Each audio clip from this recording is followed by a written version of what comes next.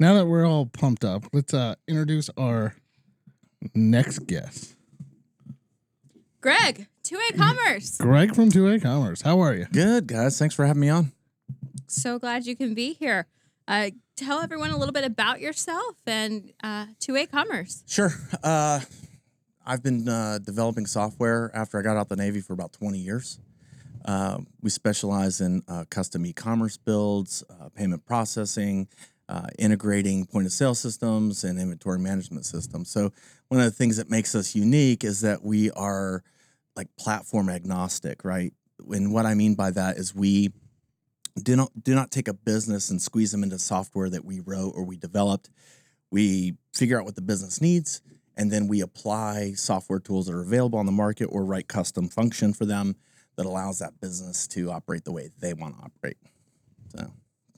So there's a lot of e-commerce platforms out there.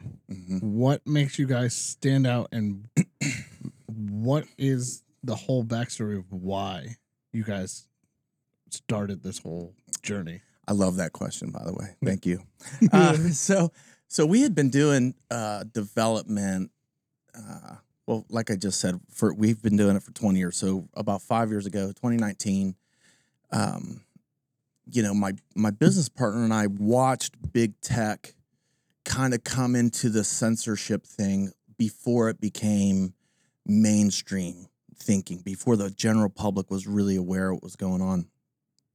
And in 2019, Shopify shut down their very first completely legal firearms store.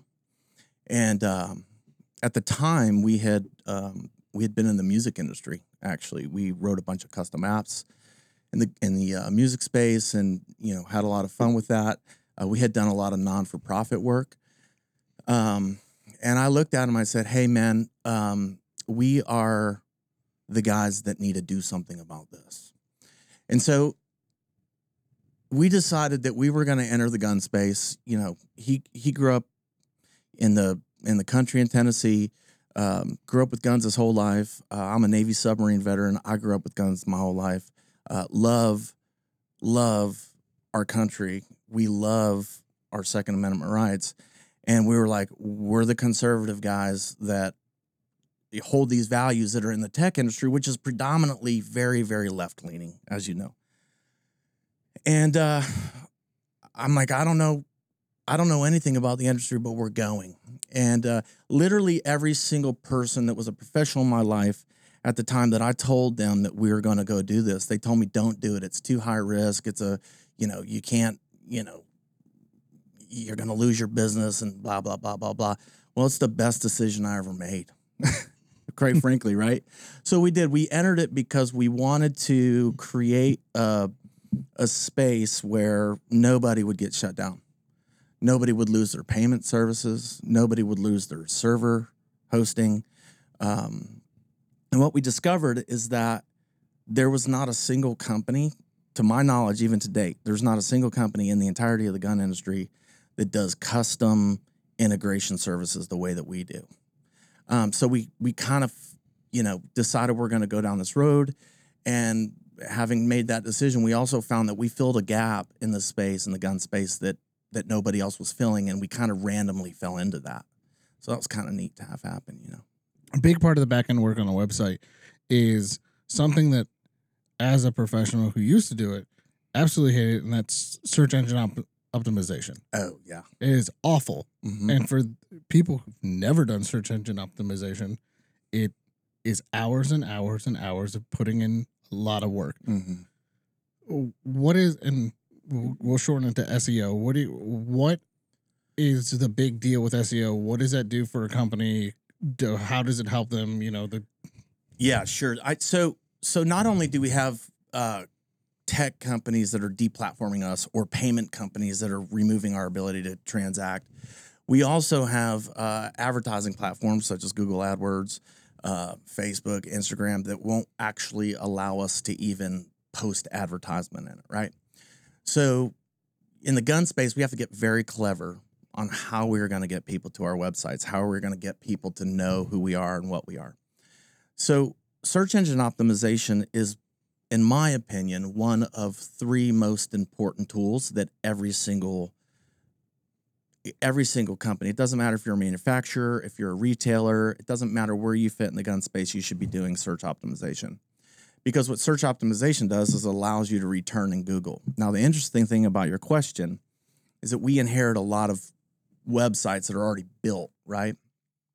And what most people don't understand is that there's a right way to technically implement the back-end architecture, as you mentioned, on a website so that it's even prepared to be set up for search, right? So a lot of times when we get a site, before we even get to the ability to do the search marketing, we spend 3 months retooling it just to get it to a point where Google will even take time to look at it, right? So page speed loads optimized. You don't have high low text to HTML ratios that are happening. Your internal linking structure is working properly. You don't have broken links.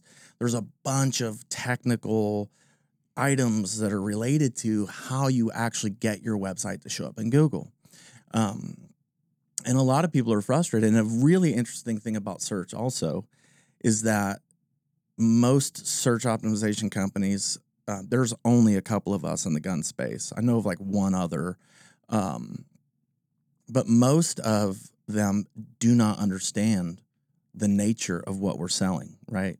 And so a lot of the businesses that had previously hired a search optimization company leave them and they come to us and they're completely frustrated because every time they wanted to implement a new marketing strategy or every time they wanted to bring a new product to market, the company they were working with didn't understand the vernacular of what they were talking about, right?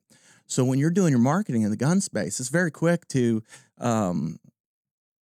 identify people who don't really know what they're talking about, right? You know, one of my biggest pet peeves is when somebody refers to a magazine as a clip, for example, right? I'm like, oh gosh, drives me nuts. So it's stuff like that when it comes to the marketing and it comes to the digital side, it's very important to not only have the content pieces, but you have to have the technical infrastructure right, or you won't even rank. Well, and that's the thing with SEO. Like old school SEO used to be like word stuffing everything. So if you had 9mm ammo, it'd be like 9mm ammo, Right. 9mm. Google changes their SEO protocol All the time. So you may rank for like 40,000 words one day, and the very next day it's like 5. Oh yeah, yep, yeah. So we use like a tracking software that we are constantly monitoring the sites that we're doing search optimization for, and it will show you you've lost all these keywords. Here are keywords you've gained, and it's completely changing all the time. Yeah, you're exactly right. So and what we do is I can actually show you. I can show you exactly what key terms you've lost, why you've lost them, right? So you're right on with that. So one of the things that I first learned about 2A commerce was on the credit card processor side. And listen, everyone listening to this podcast, I know, everyone knows that the attack on the Second Amendment is not surface level attacks. That's right. And there's been some major things that have happened, some a few years old, some a little newer, when it comes to banking and protecting gun owners, their information. Can you go into a little bit of that side? Yeah, I can. And I will tell you that it's still very frustrating to deal with before I dig into it. Like, it's still a problem. So it all started really with Operation Choke Point during the Obama administration, right? And that's when the Obama administration started pressuring banks, and the banks chose to reclassify firearm transactions as high-risk categories, right? So instantly you had a bunch of banking institutions that said, we don't want to deal with anything high risk, so a lot of people lost their processing, right? So that's where it began, and it hasn't ended. So Visa and MasterCard just last year, all the card brands actually, just last year decided to create what's called an MCC code that designates a gun store. It's specific to a gun store. MCC code stands for Merchant Category Code. It's a code that the banks use to identify what type of business is running transactions, right? So by creating this, what the banks have effectively done is they have made a way to create a private gun buyer list. So if somebody goes into a gun store, let's say they spend $1,500, they don't know if that buyer bought a new rifle or if they just bought a ton of ammo. But what they do know is that buyer went into the gun store and he bought $1,500 worth of something, where the probability is pretty high that they probably just purchased a firearm, right? So they can't yet track on the per item basis, but they can definitely track who's buying what at what type of store at this point, right? And that's something that like most people don't understand is going on, that there's these very insidious things that are happening in the background of our society. And it's not just our industry, right? It's all variety of industries. It's coming down to just simple ideology. They don't agree with you, you can't transact. You can't run your business, you know? So that's a recent thing that happened in the last 4 months. The banks got together, and this has been a colossal pain in the neck for us, probably for the last 3 months. 4 months ago, they come out with this survey that everyone that is an FFL has to fill out as they're coming on board. If you've already got your processing, you're good. If you're starting a new processing account, you now have to run the survey, and the survey is 2-3 pages long. Most of the questions are redundant. The answers are inherent to the fact that you have an FFL, right? So why are they creating this extra layer of questions? Well, these questions go to an underwriter. Most of these underwriters don't necessarily prefer firearms. And so what happens, because they don't actually understand what they're, back to the SEO, people that are doing that, right? Because they don't actually understand what the vernacular is within the questions and how we're answering them, they will close accounts. I literally am working on an account right now to get open that is a tactical promotion company, right? They do a pretty cool marketing strategy on how they sell and promote tactical gear. They are not an FFL. They do not sell guns. They do not do anything ATF regulated. The underwriter literally is requiring that we prove that they don't sell guns. Well, how do you want us to do that?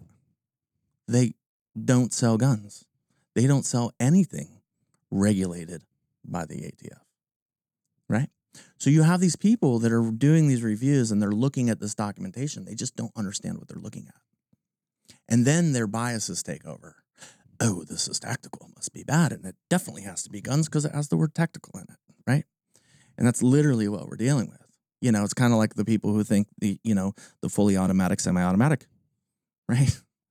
It's the same thing. Well, we talked to Matador Arms a few weeks back, and they were talking about how they had orders getting skimmed. So like the people were putting in orders for them, and they would show up, but the money would be taking from the banks would be holding that orders until it came up to about $14,000 that the bank refused to give to them because they were holding it because they sold what they deemed as dangerous goods. Yeah, so that's without knowing the full context of that scenario. I couldn't speak directly to that, right? But what I can tell you is this: that there's a lot of fraud with credit cards, right? And so the banks have these automated fraud detection triggers, right? And these automated fraud detection triggers, what they do is cause funds to go on hold because the banks, and it's weird, it's not the banks, it's actually the cards, right? Because you've got the banks as a function as an intermediary. It's the card brands, Visa, MasterCard, Amex, excuse me. So what happens is that fraud trigger alert hits, they freeze and hold that money because what the bank is actually worried about is a potential chargeback. So you commit the fraud, It's your credit card. You call the bank, say, this isn't my purchase. Then what happens is you're going to hold that money from me, because if I didn't verify that this person was who they were, I then have to give that money back to that person, because the cards work for the card holder. They don't work for the merchant, right? The card's customers, the card brand's customers are the people that hold the card, not the merchants that are taking the transaction, even though they're taking our money on the transaction, not the customers, right? Right. So you would think if they're taking our money that we would be the customer, but that's just not the way it works. So what we do, though, is rather than leaving the merchant to fend for themselves and figure that out, right? There's people on our team that when those types of problems come up, they call us, and then we deal with the bank for them. And that's another thing that makes us a little unique also with respect to the card processing piece, right? So even with these questionnaires that I just told you about that they just rolled out, with the questionnaires, even with those, we are the guys that we know how to articulate to these underwriters. We know how to put pressure on them. And, it's interesting because you can have a bank that's like, yes, we underwrite firearms. We will do high risk transactions, high risk, right? But you have this underwriter whose job is to not open up accounts if they don't meet all the criteria, right? So literally there are times where we escalate well above the underwriter's head. It gets pushed back down from the top, and then we get the accounts open, right? So even though the banking institution supports it, they might have an employee that doesn't, and that employee becomes the roadblock. So it's very weird, right? There's all these like little nuancy complexities with this whole process, and it's not as streamlined as most people think. It's, there's 5 layers in a transaction. You've got the gateway, you've got the card brands, you have the processor, you have the underwriting bank, and then you have the agency like us that open the account on behalf of the customer. There's 5 layers that are happening right there.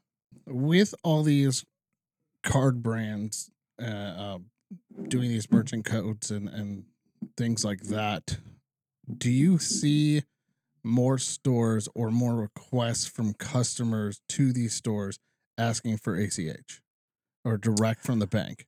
We wouldn't see that, right? That would be something that's happening at the store level. But even ACH is still a transaction that is recorded, right? Cash is not. I mean, that's really what it is. I will tell you that we started working on a project last year before the I can't remember the name of the big crypto trade exchange that went bankrupt. What was it? I know what you're talking about. Yeah, you know what I'm talking about. I can't remember the name of the company. It's just slipping my mind. Anyway, we were actually working on building a crypto payment gateway, right? And we built it. We completely built it. And we were working with a couple of partners in order to make it work. And one of the partners we were going to use what's called USDC, US dollar coin, right? It tracks 1-to-1 with the US currency. So if you bought a $1,000 rifle and you paid with USDC, what happens is when you go to take your money out, you're getting 1,000 US dollars, because regardless of the value of crypto in that whole crypto thing, that was always the risk with crypto. If I use Bitcoin today, I could have more money than what they actually bought it for, or today I could have less money than what the customer bought it for, right? So that's the risk that you run with crypto. So we built this whole gateway, and this whole debacle happens. The company that runs USDC was the SEC filed a lawsuit against them, and so basically the whole thing shut down before we were actually able to bring the full product to market. We had it tested, it was functioning, it was running. This was at SHOT Show last year. So we actually had T-shirts that said "We make crypto work for the firearms industry," right? Because we did. We literally built the software that would allow a gun store to sell a gun for $1,000 and get $1,000 without the worry of, the volatility. So it's still sitting back there on the back burner. We're kind of sitting, watching, and waiting to see what happens with it. But yeah, that's where it is. So let's kind of go back to. Let's go back to the security aspect, because I know that is something that you guys have really been pushing as far as protecting the individual as much as humanly possible through the transaction process. Obviously, you guys don't control what Discover, Visa, MasterCard, American Express do. Yeah. But versus a couple years ago, one of the credit card processors gave a list of customers to the ATF. And I know that you guys are very much against that. Kind of go into that. I mean, there's nothing we can do about that, right? That list would be completely out of our hands. The type of stuff that we do is we make sure. So I'll give you an example. On an e-com site, WooCommerce, there's a couple of big platforms, right? WooCommerce is an open source, built on WordPress. It's very good. There's a bunch of great stuff. BigCommerce is good, right? We like BigCommerce. We like DrupalCommerce. We like Magento. And the key is, we're not going out to sell any one of these systems, right? We will work with the customer to identify which one of those systems makes the most sense for them based on their current operations. Yeah.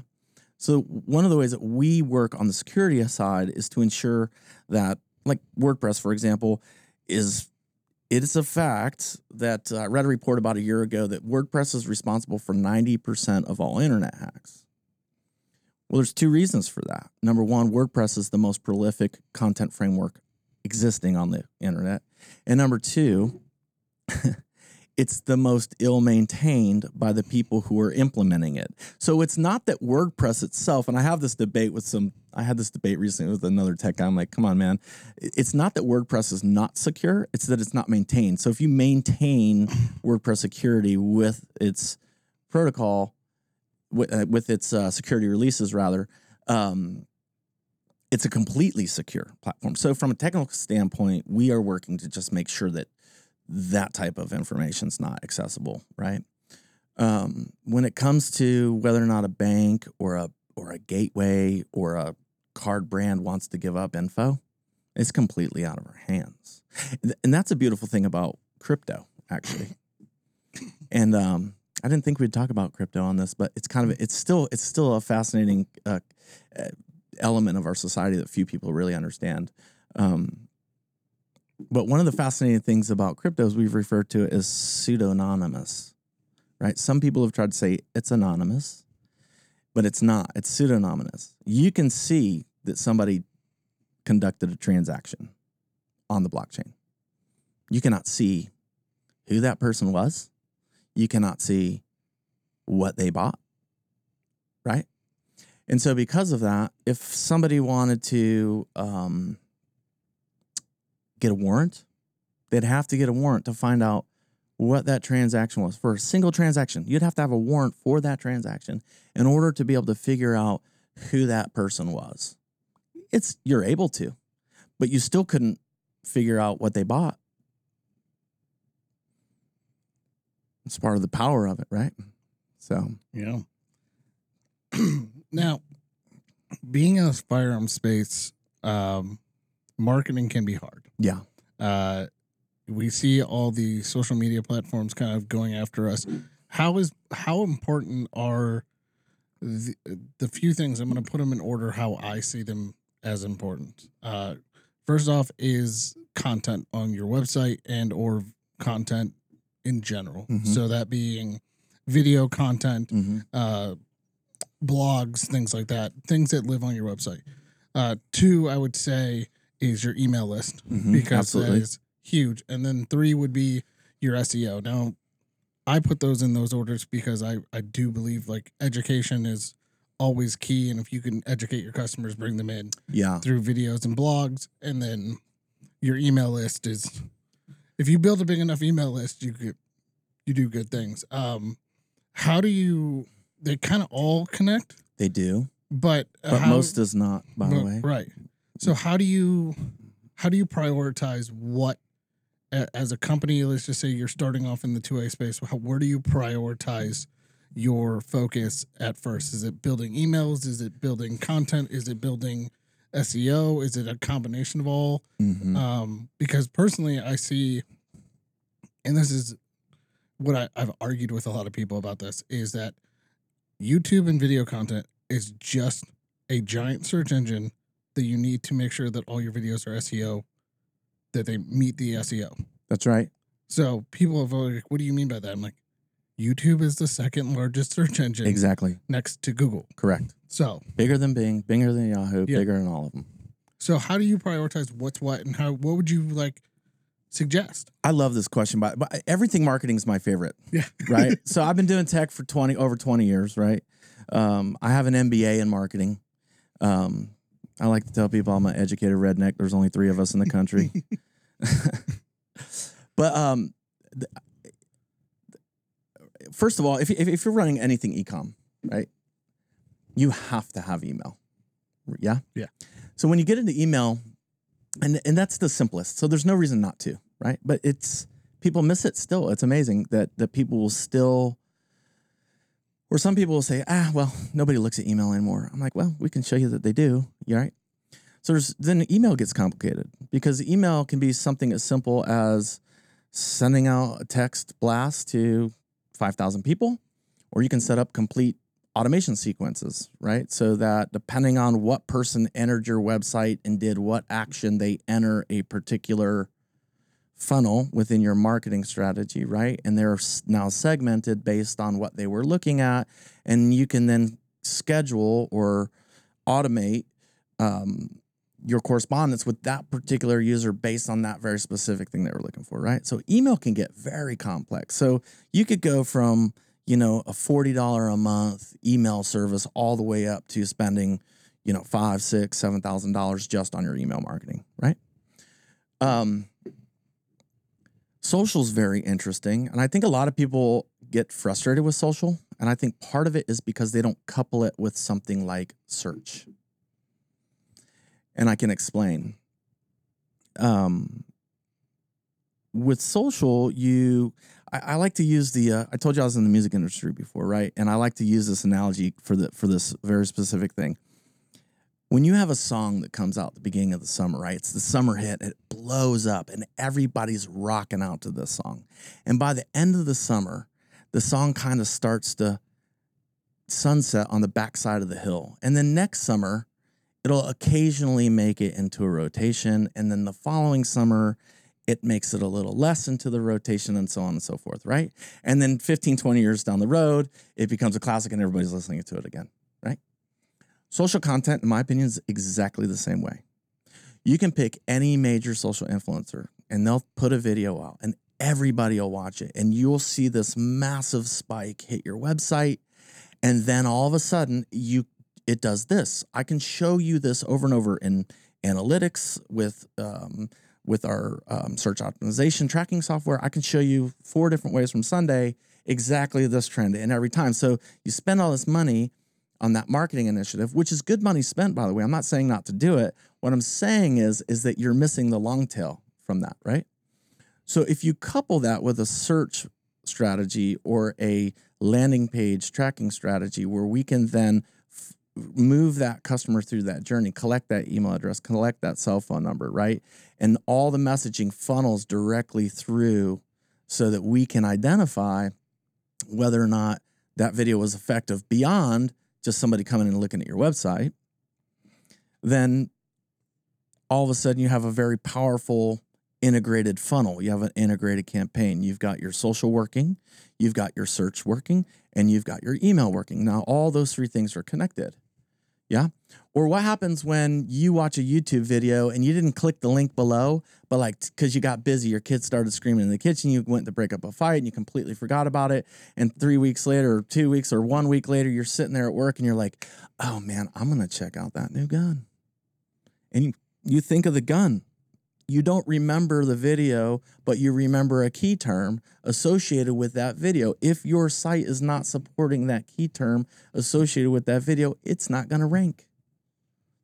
Right? So they go to Google and they go to look for it, and you spent all this money on a marketing campaign that was very effective up and down the backside of the hill, they're not going to go back and look for that video. They're going to try to find that product. Well, that's where search comes in, right? So then you're collecting people based on that specific video messaging, right? So all messaging has to connect. All the marketing continuity has to from first touch to that customer journey all the way through. So that's where, like, when you start coupling these strategies, it's particularly digital, when you start coupling together, you get a very, very powerful outcome. I would even suggest that, like, something that's very big and it dramatically impacts search is affiliate marketing.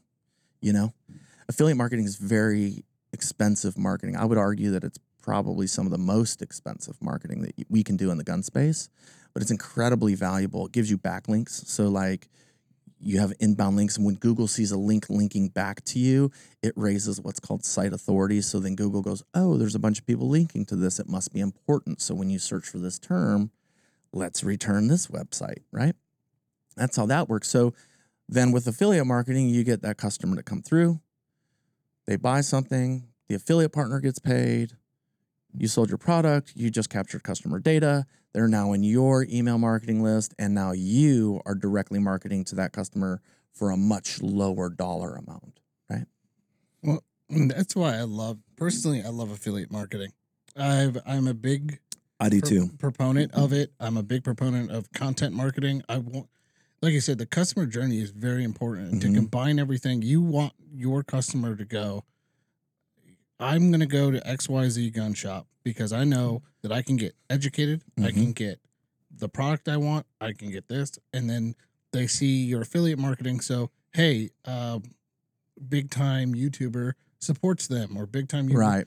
And affiliate marketing is expensive. It is. And that's kind of the world we live in, because a lot of people, an average video, a YouTube video, I'm going to say this because I've had this long, deep conversation with these content creators, is your average YouTube video is going to cost them about $3,000 if you add in their time and their effort and everything like that. Minimum. And they have to make their ROI on it. And a lot of people are like, well, they're being shills for these companies. They're doing this or doing that. They got to make money. They're not going to do the video unless they know they're going to get the ROI on it. Yep. And we see a lot of people go after these content creators because they're going, well, they're shilling for this company or they're doing this. Well, they also believe in the product, and they also do that. I totally listen. We know a lot of content creators, right? And how many of them? Probably everyone that I know won't pick up a product that they don't believe in. Right. It would hurt them. It would hurt their own personal brand if they were to do that, right? There's a bunch of haters everywhere, I just did a video. So we have a promotional giveaway platform also that we run, and usually we just do it for our customers. It's a lot of fun, right? It's called tacticalfresh.com. So I literally just did a video where I come running out of my room. I'm in my flip-flops, and I pull this gun out of a bag, and I get a comment that says, everything in that book, in that video is textbook except the flip-flops. And I wrote, oh, you mean because I was going to have my range day boots on when a bad guy come driving up my driveway in the middle of Florida? What do you mean? The flip-flops were intentional, dude, right? But you're always going to have those people. They're going to say the influencers are shilling. You don't know what you're doing. Or, I mean, haters are going to hate. We've gotten some... Oh, well, I'm not going to go in that. Oh, no, maybe we should. I mean, it's up to the boss lady. Yeah. Listen. Hey, listen, we need to hate on the haters. Yeah, I mean, listen. I'm totally fine with people making fun of me. That's fine. Who cares? I'll do anything on the internet. Don't say that. Don't ever say Comment below. But I do want to, I know we spent a lot of time on the marketing side, and I think that's incredibly important because a lot of people don't realize how the industry works, how the back end of the industry works. And it is a necessary piece of the puzzle. One of the things that you have been doing through 2A Commerce is simplification, simplifying how things operate to help the mom and pop gun stores, to help the industry combat a big tech world that ultimately doesn't want us to exist. They want to, whether you call it shadow banning or outright banning, delisting you, demonetize, like all of those aspects show where they are. I think, Elon Musk has done a tremendous job of exposing those biases in big tech and bringing to light a lot of those issues. From your experience as 2A Commerce, as a marketing firm, how does that work? Well, the way we deal with it is that 100% of our vendors, we vet them, right? I'm going to just say there's probably a ton of people that are listening to this right now that use MailChimp. MailChimp is statedly anti-firearm, right? There are companies in the gun space that are still on Shopify, and they're like, well, we're not selling guns. I'm like, I know, but you're working with the enemy. You're working with the very people that is against every freaking value that you have, right? So the way that we do it is we put our money where our mouth is, and we are able to go to our clients and say, your email list will not be shut down. Your server will not be shut down, right? We're not a host provider. That's not what we do. But the host provider that we partner with, we maintain our servers. They don't maintain our servers for us. But they are completely fine with the firearms website being hosted on their servers, right? The payment processors that we use are okay with firearms transacting, right? For firearms transactions. The email providers that we use are okay with emails going out related to firearms. So that's the way that we do that, right? And then, of course, just being who we are, our clients are completely safe to talk to us and, ask us, this is what I want to do. How can we do this? And, we all understand each other, right? So that's how we do that. So how does the political side start changing how you do business? How do you prepare for things like when the Safer Banking Act is introduced and Section 10 has all of these ramifications for the firearms industry? How do you as a company look at this and go, okay, well, here's how we're going to have to pivot. Here's, obviously we're fighting that and we're getting people on board and commenting. And if you haven't already, please, go out to our website and comment, let your voice be known on these issues. But how do you prepare for the political attack as well as the for-profit attack from this credit card processing standpoint? Yeah, with profound frustration is where it starts, right? The real answer is that I don't know that anyone could honestly tell you how to prepare for something that's not fully in place yet. And, every time these rules come down and, they're not even voted by Congress, a lot of these rules, right? They're the administrative state that's been placed over us, unelected officials that are creating these rules that we now have to live by. They don't represent us, but they're forcing these rules on us, right? And when these rules come out, they're so complex, right, that nobody can really anticipate or prepare for what's going to happen until we know what the final ruling is. And so that's the challenging part, right? And so you end up dealing with all of these things in hindsight. I think the way that we actually prepare with this is that a few brave men and women need to step up, just like we did in 2019, and say, we're going to create an alternate banking infrastructure. We're not going to use the FDIC insurance, right? There's a really cool company I like. They're called X Insurance. All right. These guys will underwrite anything. And the reason why they're able to do that is because they did it with all of their own money. Yeah. So I think what has to happen is that we have to get off the federal government dole. And the way that we prepare for it is by building the alternative. And I certainly have some ideas on that, but I'm not the person that can do it himself, right? That's why we built that crypto gateway. We're like, we're going to go build the alternative. So I think the preparation is not necessarily something that we develop a strategy as a reactionary component of some new policy that we don't even know what's going to be there in its conclusion. I think the real preparation is that a couple of really smart people need to come together and say, it's finally time to be done with this. And there's people are out there, you know, there's got to be people who are willing to say, just like we did, you know, don't go into the firearms industry. It's high risk. And I looked at him and said, I'm going into the firearms industry because somebody has to do something about this, right?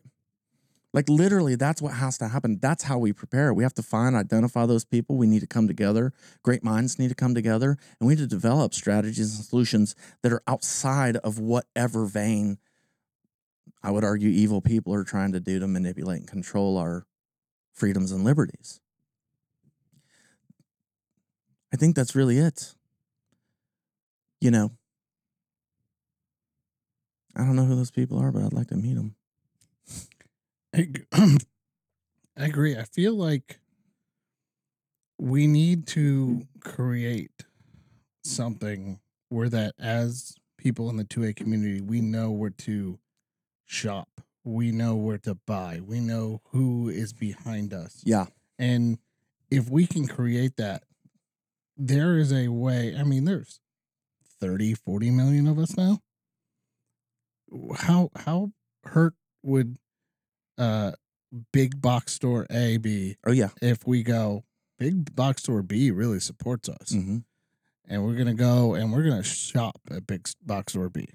I think you're getting to something that we've seen on different issues as of recently within different movements where people are really understanding the value of your second vote. Yes, you vote at the ballot box. Right. And yes, those have tremendous ramifications on who's elected and what kind of bills get introduced. And you should never discount the authority you have in the ballot box. Absolutely. On the flip side of that, you have a second vote. And that vote is with your dollar. Mm-hmm. And then arguably you have a third vote. And that vote is with your feet. You can move out of a location that is radically anti-gun. You can vote and with your dollar and spend money at people who tremendously support you. Yep. Like there are so many options when it comes to I am going to do X, Y, and Z. Yeah, I think that people fail to live by their own convictions, right? Maybe it's as much of an individual problem as it is a societal one. We just hired a developer, and my partner goes, hey, there's this new job board company called Red Balloon, and it's focused exclusively on conservative-minded people. I'm like, I'm not posting the job anywhere else but there, right? Found a great developer. Even LinkedIn, right? LinkedIn is very left-leaning. So yeah, I don't know. It's complicated. I think you're right that the second vote really, really matters. You know, getting your feet to move, that goes back to really what I was just saying, that a couple of people have to be brave and step up and actually do something actionable. Not just geographically, but also, you know. Yeah, and listen, I have seen firsthand the valiant people who stand up and fight impossible battles. And this kind of goes back to GOA's philosophy of ensuring that your voice is heard, whether that's through sending a postcard, sending an email, calling your representative, attending a town hall, letting your voice on an issue be heard and be amplified by people in your community. we have seen people who are anti-gun miss votes because they know that so many people were against them that, magically they were out that day. We have seen people who were considered moderate actually take and vote the right way on an issue because they realized that if they didn't, they were not going to get reelected because so many people were against their noted stance on something. Yeah. On that note, I will tell you this, that every single time I get a notice from GOA about an action alert to take, I 100% send my comments in, right? So I suppose I would like everybody to know that we should all be doing this. And if you support the GOA, or if you're listening to this podcast, that's like one little simple thing that somebody can do that you're talking about, right? Make that voice known. Absolutely. Yeah? Well, thank you for doing it. Well, well, you said about moving your feet. And we've seen this mass exodus, and that's the best way to call it, from California. Because people are and Illinois. And Illinois and all these. The problem is if you're going to move your feet and you were tired of the policies, don't vote for those policies. Yeah, don't vote for those policies again. That's the problem, right? Look at what's happening in Austin, Texas. Yeah. Everybody left California and went to the amazing Austin, Texas, and Texas is great. And now all of a sudden Austin is like a liberal island on a conservative sea. We're seeing the same thing in Arizona. Yeah. It's the same exact thing. Yeah, same exact thing in Arizona. And we're still protected in Florida. Yeah. We yell at them when they come. We started yelling at them. You're not welcome here. It's not working. We yelled pretty loudly. I will say, when we look at what's happened in the firearms industry as a whole, and all of these companies moving to Tennessee, moving to Florida, moving to states that want them to do business in their states, you see that the attacks are, I don't want to rephrase this. People are going to go where they can accomplish what they need to accomplish. Right. And what an amazing country we live in, where you can pick and choose and move and go to a place that has what you're looking for. And I don't think that should be ever underestimated. And you should never feel, whether you live in California or New York or New Jersey, you have a hard fight ahead of you if you stay. But don't give up in the fight. Oh, you're saying that if somebody chooses to stay, make that your battleground. Yeah. Oh yeah. Don't stay complacent. Yeah. Because we've seen these breeding grounds for bad gun laws. And you'll see it introduced one place, and then it catches like wildfire. But the more people that stand up and say absolutely not, the more people who are on record, and that we can file lawsuits and we can do those things on the flip side of that. And that's not to say that lawsuits are the end all be all. It is so much easier to fight something before it is passed than it is to fight with a lawsuit. I mean, just to put it into perspective, there's a bump stock case that is going before the Supreme Court. GOA had another bump stock case that was in a split decision. And so we're really excited, and we're watching this bump stock case. But let's not forget how many years ago the bump stock ban was. Right. Like, these kind of things take such a long time to work through the courts. And although the bump stock was a executive order, it is so valuable to realize that you have to fight tyranny, and you have to fight government overreach at every level that it's happening. And we don't have the afforded opportunity to sit on the sidelines or to sit on the fence. It is our job as gun owners. It is our personal responsibility as gun owners to stay informed, stay educated, and stay active. Yeah, well, they keep moving the goalposts, and we keep giving up an inch. Our congressman will be like, well, we needed this to go through so we could pass this. Right. No, No more. No more. It's time for us as a community and us as the silent majority to wake up and go, we're done with this nonsense, and come out and say, we're done with this nonsense. You know, at the moving the goalpost scenario is like exactly right. You feel like okay, fine, we're gonna do this, we're gonna deal with this, and then oh wait, those aren't the rules anymore, right?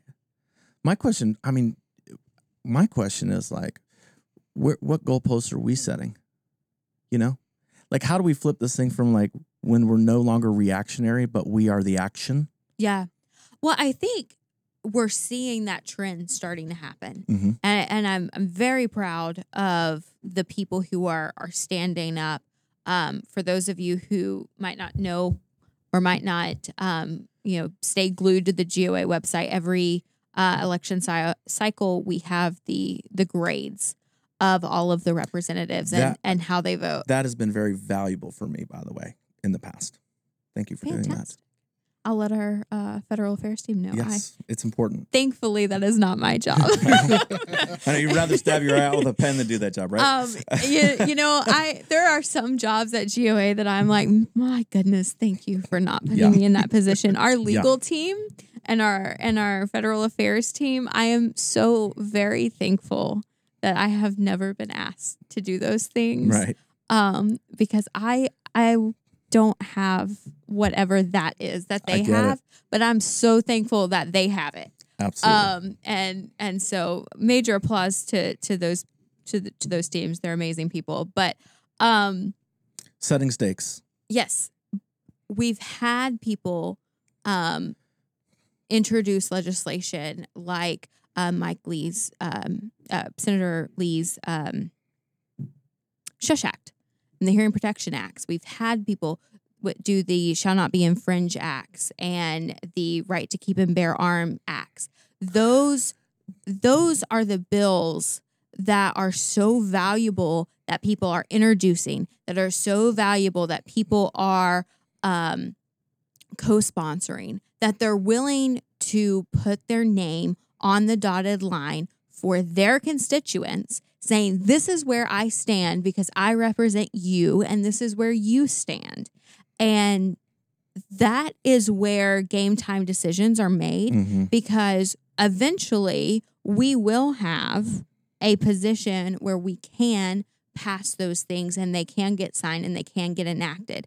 But the problem is if the strategy goes and says, we're just going to have this, and when we have everything in place, then we'll work on it, you're never going to get to that place. And so I applaud all of our members of Congress that hear what GOA and our members are saying and what you as individuals are saying, and they're introducing these bills even though they're unpopular or they appear unpopular, because in reality, we want to see a restoration of the Second Amendment. Yep. I mean, I would argue that we want to see a restoration of all of our liberties and freedoms, right? It's the Second Amendment. It's the only thing that's preserving what we still have. Yeah.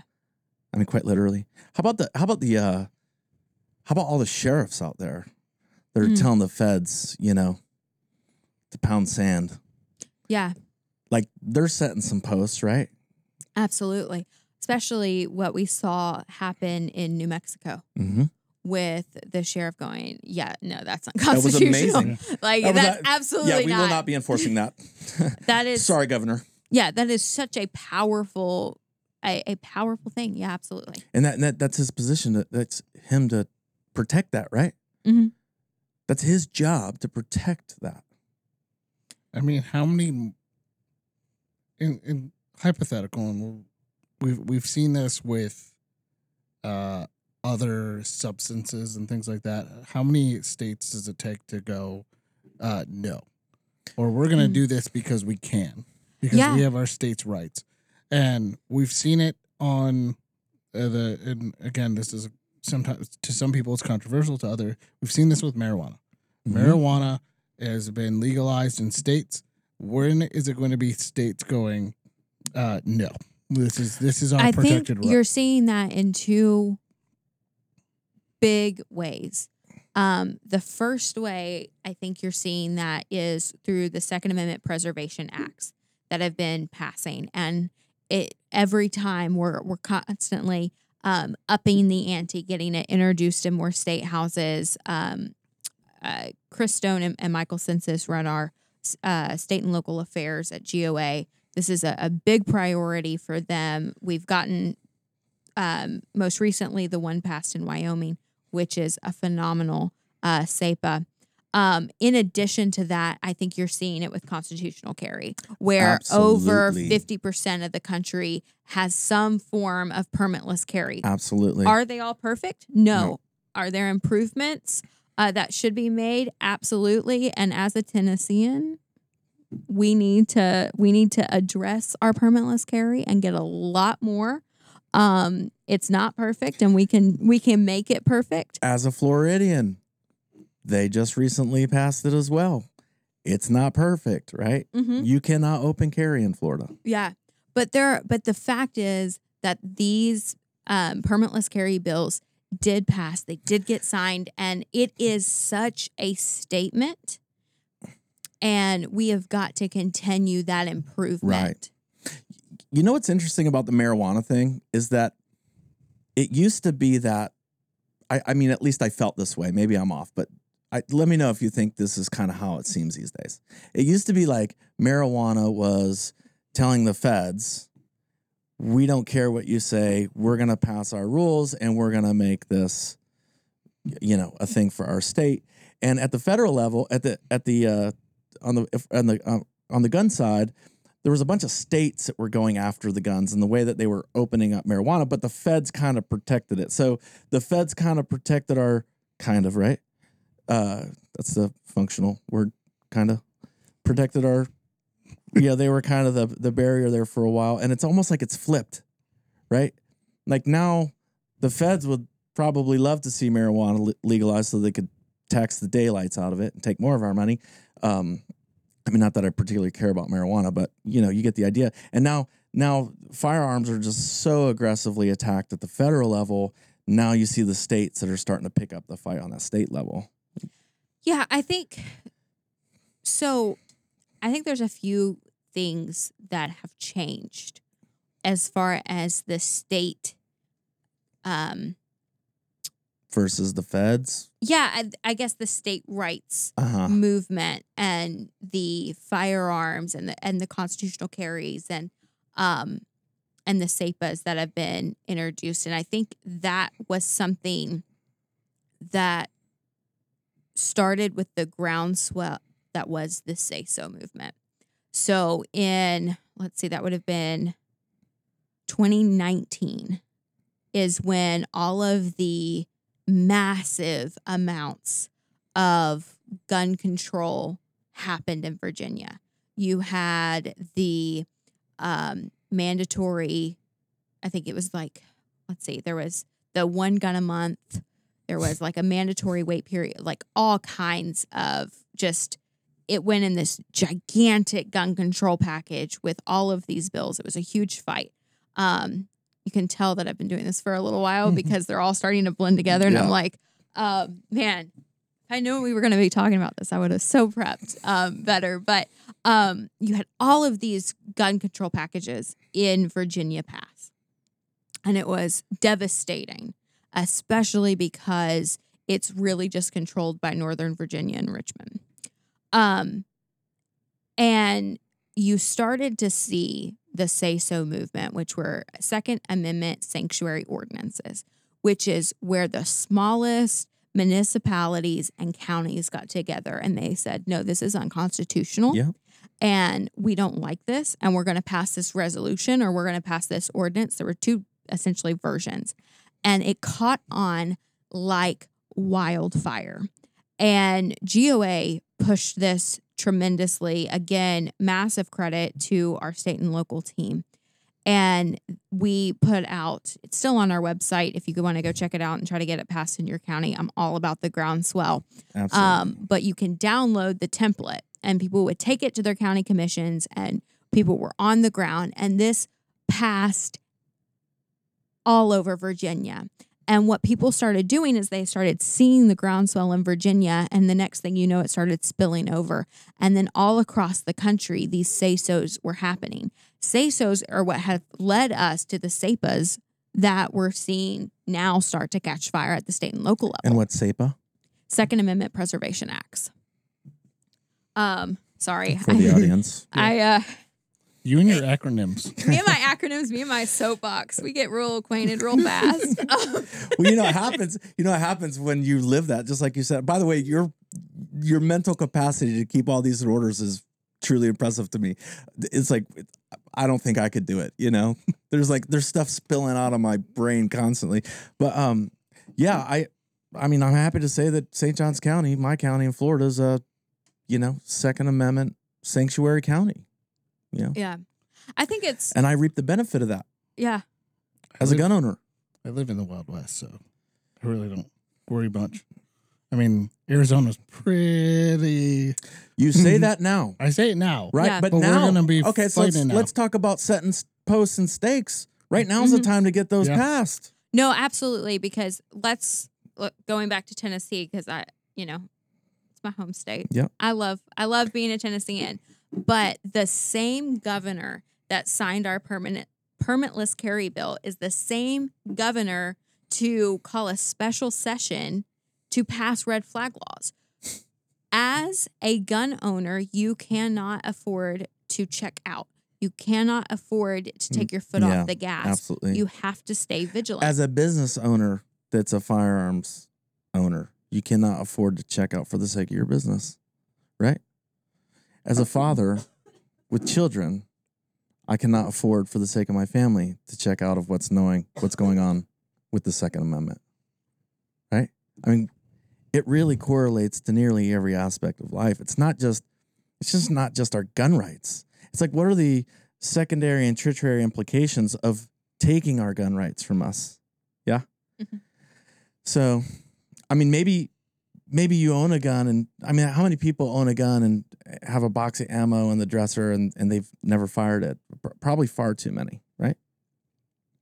I'd love to change that.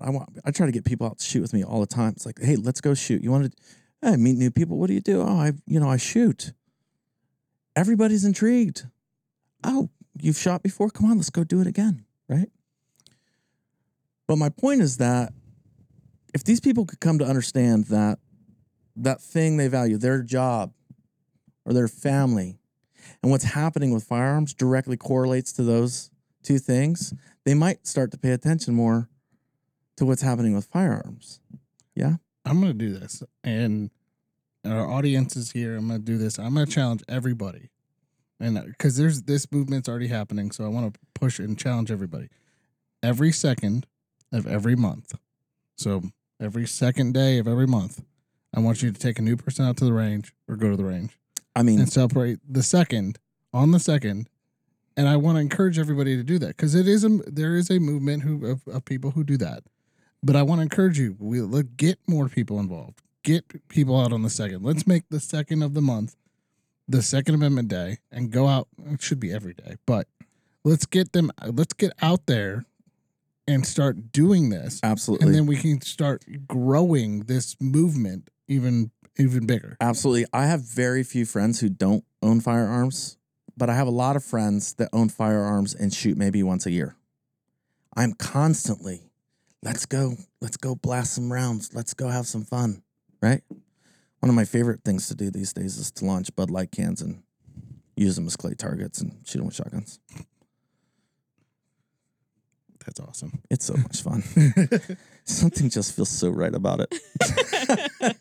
I 1000% agree. Like we anytime you get to go out on the range, it's a good time. Yeah. And I think that the more we can make that a priority in everyday life, the better off we are.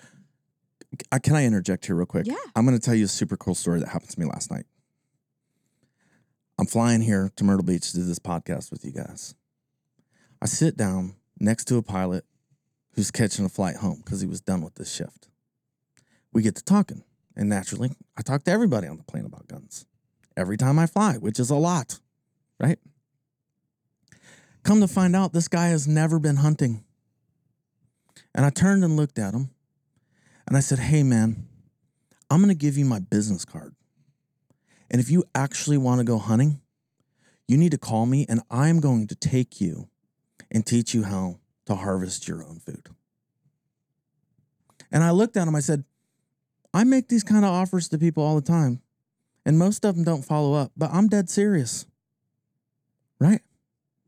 Anyway, I forgot about this until you just were saying we need to all go do this. Like literally, I did this last night. I hope he calls me. Yeah. No, I think that when someone shows an interest, even if it's a faint interest in something related to the Second Amendment, how you engage that conversation in those few minutes can radically change a person's perspective and their willingness to get involved. Mm-hmm. You have so much tremendous power as an individual, and you don't have to have a platform. You don't have to be an influencer to influence people and get involved in the Second Amendment. It's everyday people engaging in everyday life, right? Like it has to be there on your lips. Yeah. Yeah. So obviously you have tremendous knowledge in marketing and SEO and credit card processing. You're a true advocate for the Second Amendment. We've been talking about all of the things that are important as far as what is happening on the state level, on the federal level when it comes to making business happen. So would you mind plugging your website, your socials, everything to close us out? Thank you. We're 2acommerce.com, 2A for the Second Amendment. We have a marketing platform called tacticalfreesh.com. That's a lot of fun. You can find us on Facebook and Instagram. And I always tell people phone calls are free. I mean, for the most part these days, right? So, if anybody had a question about any of the things that we talked about related to marketing or payments or tech, I'd love to talk to them, So I'd encourage them to just hit us up with the web form, and, we have a 24-hour rule minimum. So we're going to call you back.